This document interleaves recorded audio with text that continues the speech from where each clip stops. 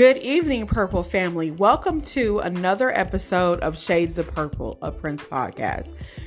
So tonight we're going to be reviewing the Black album, and just consider this to be take 2 because just a little over an hour ago, I attempted to record this episode, and for some reason, I either forgot to save the audio or the audio wasn't saved for whatever reason. So because of that, I'm having to re-record it. So this is the second take. So I'm going to make sure that I review this before I try to publish it on all the Prince pages, which is what I just did without kind of looking over it ahead of time, which is usually what I do. But this has never happened before. So I really apologize for that. So let's just try to do this take 2 better than the first take, which I really like the first take, but shit happens. So here we are. So the Black album is the 16th full-length studio album by Prince. Officially, it has no title and no credited artist. It's known as the Black album due to its plain black sleeve, which contains no information apart from the catalog number printed on the spine in peach letters.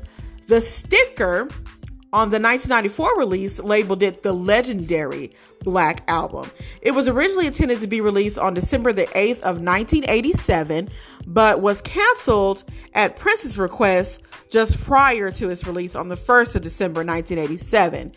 It was finally given a limited release in November 1994, just 3 months after his previous new release, Come. And I did review the Come album a couple of episodes back, so check out that review. I've been trying to go in order with these album reviews. So we're on to the Black album. The next album review will, of course, be The Gold Experience. But I'm going to do a couple of episodes before I get to that. I kind of like to stretch my album reviews out a little bit. So, but that one will be coming up in the next, I would say, few weeks or so, 3 or 4 weeks. Within the next month, I should be putting out the next album review. But there are a couple of books that I want to review, and I still haven't reviewed the documentary, the Slave documentary that I wanted to review, and some other things as well. So, but moving on. So let's talk about the session and compilings for the Black album.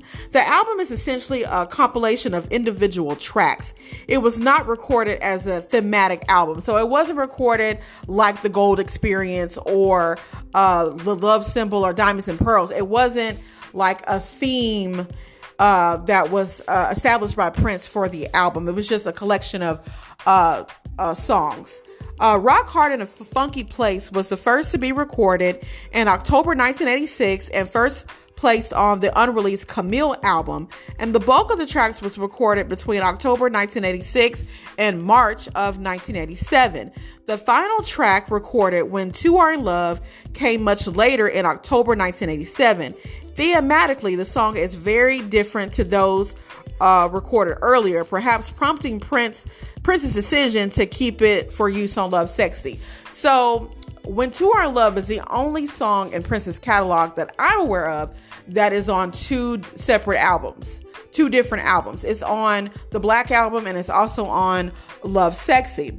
So, 1987, The Constellation. So, I'm reading all this from theprincevault.com. So it says, while Warner Brothers were concerned about releasing the album in 1987, only 9 months after A Sign of the Times, the album's original cancellation was solely Prince's decision. He felt the album was too negative and hateful and not the message he wanted to release. He has spoken of a dark night of the soul, and this is referred to in the Prince camp as Blue Tuesday, which I believe was December 1st. Or the first week of December of 1987. So allegedly on this night, he experimented with ecstasy with Ingrid Chavez and Cat Glover. Now, I'm not sure who gave him the ecstasy, but allegedly it was Cat Glover. But I don't know if she ever admitted to that or not. But anyway, he experimented with ecstasy and he had, of course, he was tripping off of it. He had hallucinations, and the Black album allegedly came as a result of these hallucinations. But also some of these songs were from a birthday party that he was hosting for Sheila E. later on in December. So it was a combination of the party, Sheila E.'s birthday party, and these hallucinations that he allegedly had on this night referred to as Blue Tuesday. So this is probably, I would say, probably Prince's one of his more unique albums, and that the inspiration comes from, these different type of sources. But keep in mind also at this time, now this was about a year or so, 6 months to a year after the revolution was disbanded. And this was also a time as well after him and Susanna, his longtime fiance, and Wendy Melvoin's twin sister, had broken up. And so I dare speculate that I think that Prince was probably experiencing a little depression at this time, and that may have led him to look for, certain outlets. And I can understand why he kind of felt after the fact that the Black Album was a little evil or a little dark. And I wouldn't go as far as saying that myself, but I can understand, because of the hallucinations that he had with the ecstasy, he probably thought that this was something demonic. And he even, as far as I know, used that actual word to describe the album. And originally, it was supposed to be called the Funk Bible, because this was a time where Prince was transitioning away from the revolution and his more pop mainstream sound, and he wanted to return to his funk roots. He wanted to go back to the black music that he was known for, and because a lot of fans at this time were kind of saying that Prince wasn't funky anymore. And so Prince heard that, and he was like, "Hell no, y'all got me messed up. The funk has never left me."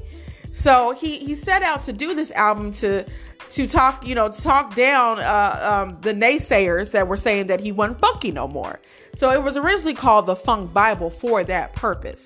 So let's get on to talking about the compilation. So following the cancellation, Prince immediately began to work on Love Sexy, which is commonly viewed as a direct response to the Black Album. Prince kept the track When Two Are in Love for Love Sexy. It was kept on the Black Album, which we've already discussed, for its eventual release. Also giving the track, I just said that. So it's saying that, it's the only track that was on two different albums. Okay, So Prince referred to the album during the video for Alphabet Street, where a message is written in the floating letters behind Prince, "Don't buy the Black Album, I'm sorry." So if you see the Alphabet Street video that's on YouTube, it's the part of the video where he says, "I'm going down." And it looks like he has some kind of like ruler or something in his hand. So you have to almost pause the video to see the words, and they go really fast, but it does say, "Don't buy the Black Album, I'm sorry." So despite Prince's opposition to the album, however, he did play songs from the album regularly on the Love Sexy tour during the first half of the show, which focused on Prince's darker, quote unquote, darker music. So he would play like his more sexy songs like Erotic City and Darling Nikki and, some of his more dirtier, songs for the first half. And then the second half, he would play like the whole album of Love Sexy, where he would play his, his lighter, more spiritual songs like Anastasia and songs like that. So, and Positivity, So that's how he kind of did the set list for the Love Sexy tour. So in 1991, the Black Album was planned for release by Warner Brothers as the second disc of a planned greatest hits package following the relatively commercial disappointment of Graffiti Bridge. So after the disappointment of Graffiti Bridge, the Warner Brothers decided that they wanted to put out a greatest hits package, but Prince wasn't into that idea because he was of the mindset that any artist that puts out a greatest hits while they're still, very active in their career, that they're, finna be a has-been in a couple of years after that. So he was not into the idea at the time of doing a greatest hits. They eventually did put one out in 93, but when Prince submitted Diamonds and Pearls, the Plan's greatest hits package was discarded at that time, but they did pick it up in 93. So the 1994 release, Prince's eventual motivation for the album's release appears to have been financial, as he received around $1 million for the release. His publicist stated that he was still spiritually against the album at the time. The release was fairly low-key and no singles were released from the album, although an all black and white video with lyrics was produced for When Two Are in Love. But the album was widely regarded in the music industry and the musical press as a legendary album due to the nature of its original release plan: no artist credit, no title, and its cancellation at the last minute. The album was widely bootlegged. It's commonly regarded as the most heavily bootlegged album of all time by any artist. So for those of you that happen to have the original 1987 pressing of the Black Album, I'm pretty sure those are probably worth money. But if you're like me and you're a collector, you probably won't ever sell them. But, you know, when push comes to shove, if times get hard, hey, you might have to. But I would love to have an original pressing of this album.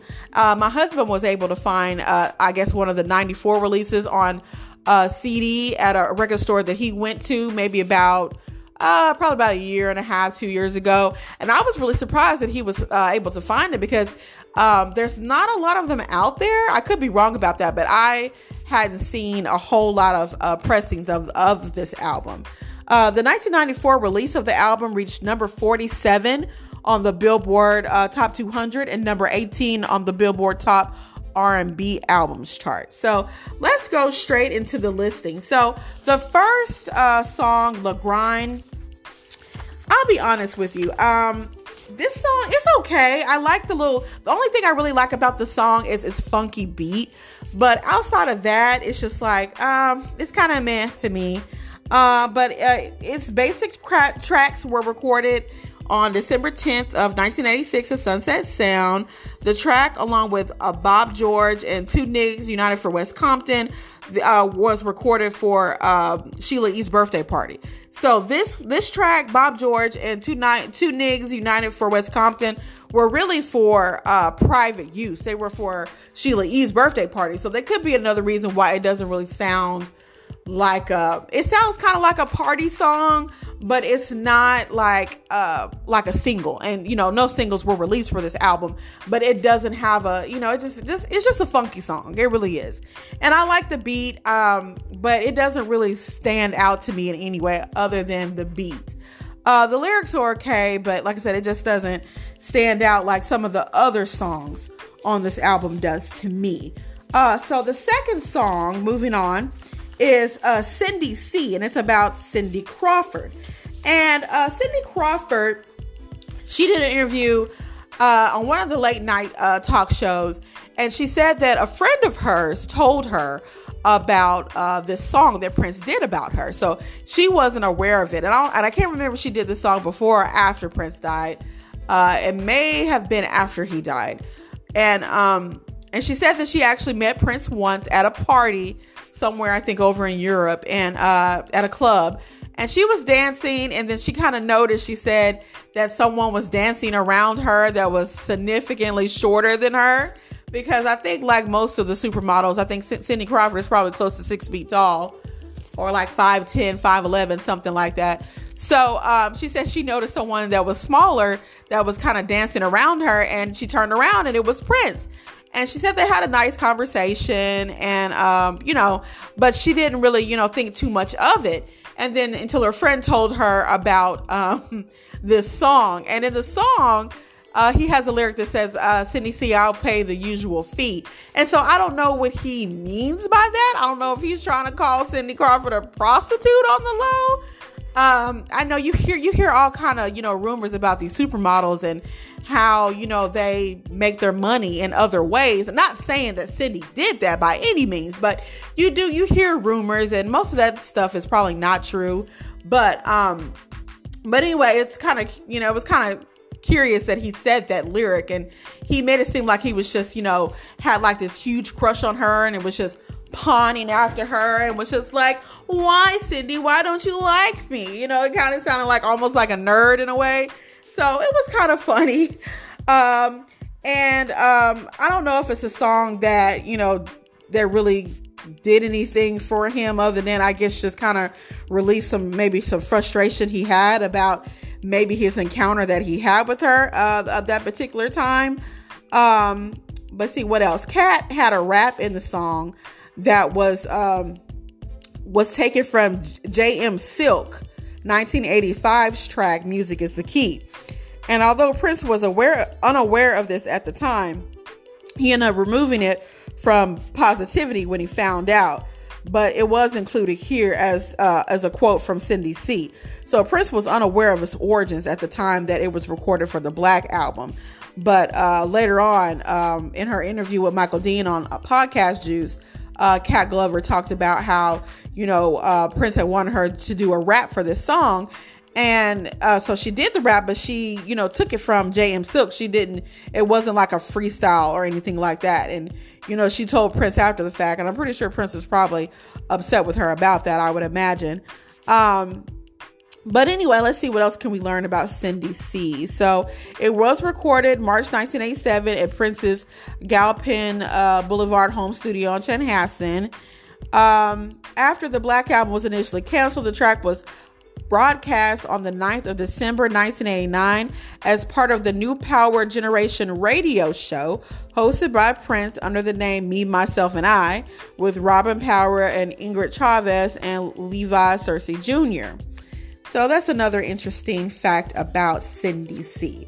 So going on, the next track, Dead on It, is kind of Prince's grievance about rappers and rap as a musical genre.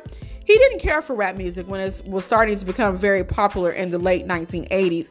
He really didn't understand how, you could just, talk over a beat basically and be considered a musician, because he was used to playing live instruments, him and his band members. And he didn't understand that, this was a new genre that was finally gaining traction. Because, hip hop was invented in the early 1970s. And it wasn't until about the mid 80s with Run DMC and LL Cool J and the like that it really started to kind of pick up steam. And by the end of the 80s, by 87, 88, you had NWA, Public Enemy and groups like that. And he really liked Public Enemy.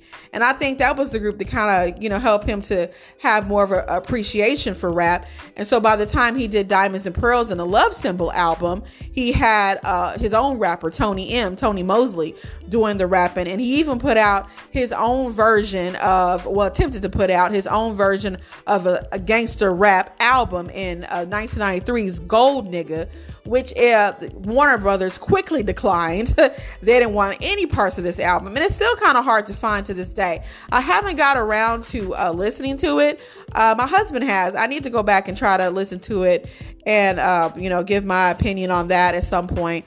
But Dead on It, he just says that, rappers are tone deaf. And then he has this line where he says that our only good rapper is a dead rapper. Ouch.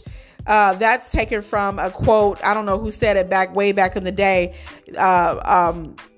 They used to say that a good Indian was a dead Indian. And so he kind of did like a version of that. And he said that he kind of wrapped it in saying that, he was driving in a car one day, turned on the radio, and he heard a rapper talking some silly shit. And, he just didn't understand it. He didn't have an appreciation of it. He called rappers tone deaf. And, he didn't understand how they dressed. They dressed in these long, like, white t-shirts. And, so he's like, rappers don't have any kind of style. But like I said, that was then. But by the time the 90s came around, I think he definitely had a better appreciation for rappers, especially rappers like MC Hammer. He allowed MC Hammer to do Pray, the song Pray. He allowed him to do a sample for When Doves Cry for that song Pray. And so he appreciated some rappers like MC Hammer. He also liked Dougie Fresh. And of course, he would work with Dougie Fresh in the late 90s as well. And he even asked Dougie Fresh, according to Dougie Fresh, to be a part of the MPG. But he said he had to, he turned him down because he just didn't have the time to be, just kind of commit himself to a commitment like that, to be a part of a band like that. But he liked, certain rappers. I don't know if he cared for Tupac or not, or if he ever met him. I do know that, but Tupac was a very big Prince fan, and he did actually play at one of the Glam Slam clubs, I think the one out in LA. So he did allow for rappers such as Tupac to perform at his Glam Slam clubs. So he, like I said, eventually, it took a few years, but he did kind of, grow. And I don't know how much of an affinity he had for rap, but he recognized that it was a genre that he just was going to have to get behind. And he wasn't the only artist that realized that. So it was just one of those things, like if you don't, if you can't beat them, join them type of thing with rap music. And so he was just expressing his disdain on it with Dead on It. And the song includes a sample line by Sheila E. taken directly from Holly Rock, which was the song that she did in the Crush Groove 1985 Crush Groove movie, which was about the start of Def Jam. And it had rappers, the Fat Boys and LL Cool J made an appearance. And so so she played Holly Rock, which was a kind of a rap song in that movie. So that's Dead on It. And also Dead on It was rapped by Tony M over the beat for the music, the song Race, as an introduction to Jughead on each date of the Diamonds and Pearls tour. So another interesting fact about Dead on It. So moving on to it is my favorite song on the album, When Two Are in Love. Yeah, I know I can't sing, but if you've been listening to my podcast long enough, sometimes you know that I will just burst out into song even when I shouldn't. But When Two Are in Love is probably my favorite song on this album. And I liked it, probably also my favorite song on Love Sexy too, if I'm being honest. And it's just one of those songs that, I just like his lyrics. And he has this lyric that said, it just makes you it's like a dirty song, but it's a nice dirty song, if that makes sense. Like he says things like he has this one lyric, the thought of his tongue and the V of her love, and then he says, just anticipating the act of penetration. And, it just gives you a sliver down your back, just the thought, let alone the actual act. So he just kind of breaks it down. And then the chorus is, come bathe with me. To be an air sign, a Gemini, he really was into water. So maybe his sun sign was a water sign. And me being a Scorpio, being a water sign, I'm all for, I love being in water. I have a hot tub, a jet tub in my house. And when I just want to relax my mind, I'll get in there. And I just love it, So when he said, come bathe with me and drown each other in each other's emotion, bathe with me, I just love it, and he paints such a beautiful picture of two lovers, he says, when two are in love, falling leaves will appear to them like slow motion rain. And then he says, slow motion, like everything just slows down when you're in love. And in a way, that's so true. When you're really deep in love with someone, it's just like nothing else matters but that person. And so he was able to really, have that picture in your mind during the song. And it's a great song. In 2000, When Two Are in Love was planned for inclusion on When Two Are in Love, The Ballads of Prince. And I really hate that didn't come out, but maybe now that'll be something else that the estate can maybe put together and put out in the near future. Excuse me. So the next song, Bob George, is probably one of Prince's funnier songs. It's actually about two people. Bob Cavallo, which was one of Prince's managers, ex-managers, and then Nelson George, who was a music critic. And Nelson George, had written some things about Prince's, music that he didn't like. And then Bob, I don't know what Bob Cavallo did, but I'm assuming, some kind of falling out. And so it led to Prince creating this character for this song. And the guy in the song, talking in a low robotic voice, he's cussing and, talking, kind of being abusive to his girlfriend, telling her, you sucking up food and heat. That's all you good for. I pay the rent in this raggedy motherfucker, and you can't tell me nothing. And, he gets out this gun and starts shooting, and it's just a crazy song. And it's funky, but it's crazy. And then he really talks bad about Nelson George in the song, y'all. Because why does he say, almond shaped head ass? And then when you go look at a picture of Nelson George, look him up. He does have an almond shaped head. Like, real talk.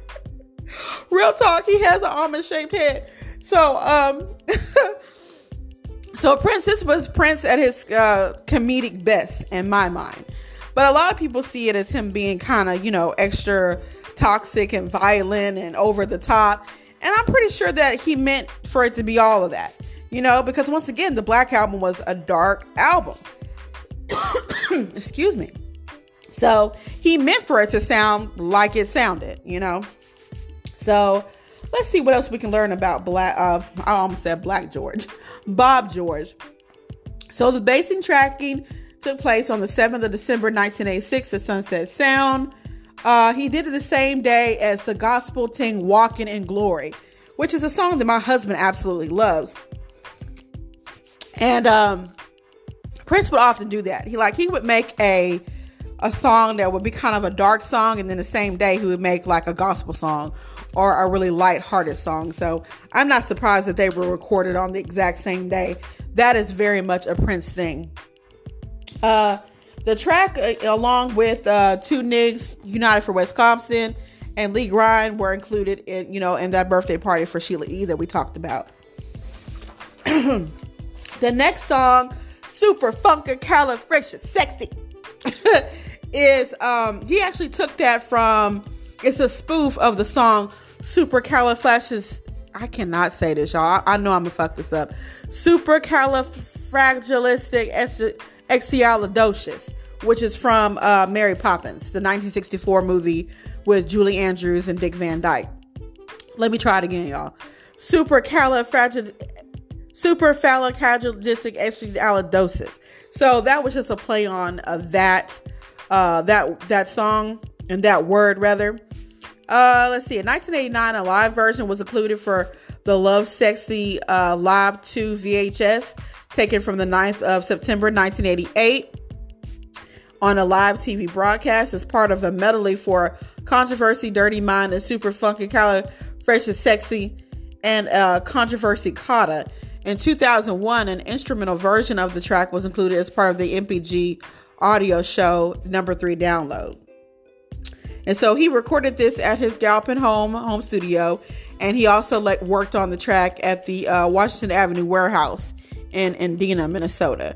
So this was a song where I think definitely, I don't want to say that he was high on ecstasy when he did this, but he did talk about the after effects, because he said I don't know how I can't remember how he put it, but he said that you if you get too close to someone, you wanna fuck, the person that you want to get to, the first person that you want to see, you want to fuck. And a lot of people say that when you take ecstasy, that's how it feels. Like, it makes you extremely horny and you want to, you want to fuck somebody. So I think that he was definitely talking about some of the hallucinations and the experiences that he had with ecstasy with this song, because he's talking about then you tie them up and then you start playing with yourself until you turn them on. I mean, and then the way he was talking in the song, he was talking really fast, and so you're just like, what the fuck is going on, Prince? Okay. It was one of those type of, but it's funky, but it was one of those type of songs that you're just like, okay, what's going on, Prince? What's really going on, my guy? So that's Supercalifragilistic. Okay, the next song is just an instrumental, The Two Niggas United for West Compton. And actually it was Sheila E. that gave it its name, but I don't know why she named it that. I know that she's from the Bay Area, so maybe that's why. But it was for her party, her birthday party. And as the songs, according to the principal, as the song's original recording predates Kat's starting to work with Prince, it is assumed that her voice in the intro, as well as the male voices, likely those of Greg Brooks and Wally Sanford, were recorded later, likely in October of 1987, when Prince finished work on what was to be the Black Album. So when you hear Kat and two male voices, at the time when he first started recording, you know, Kat, that was before Kat started working for him, is basically what it's saying, and that their voices were added, you know, sometime later. In 2002, a live version, almost completely different from the original, was included as the fourth track on the live release One Night Alone, the after show. It ain't over. So after mixing part of the still untitled jam into Walking in Glory, Prince further developed the song, mixing and overdubbing it 2 days later. And that's when Sheila E. came up for the title for it. So that is Two Niggas United for West Compton. So finally, the last song on the album is Rock Hard in a Funky Place. And it's another funk jam of Prince using his Camille voice.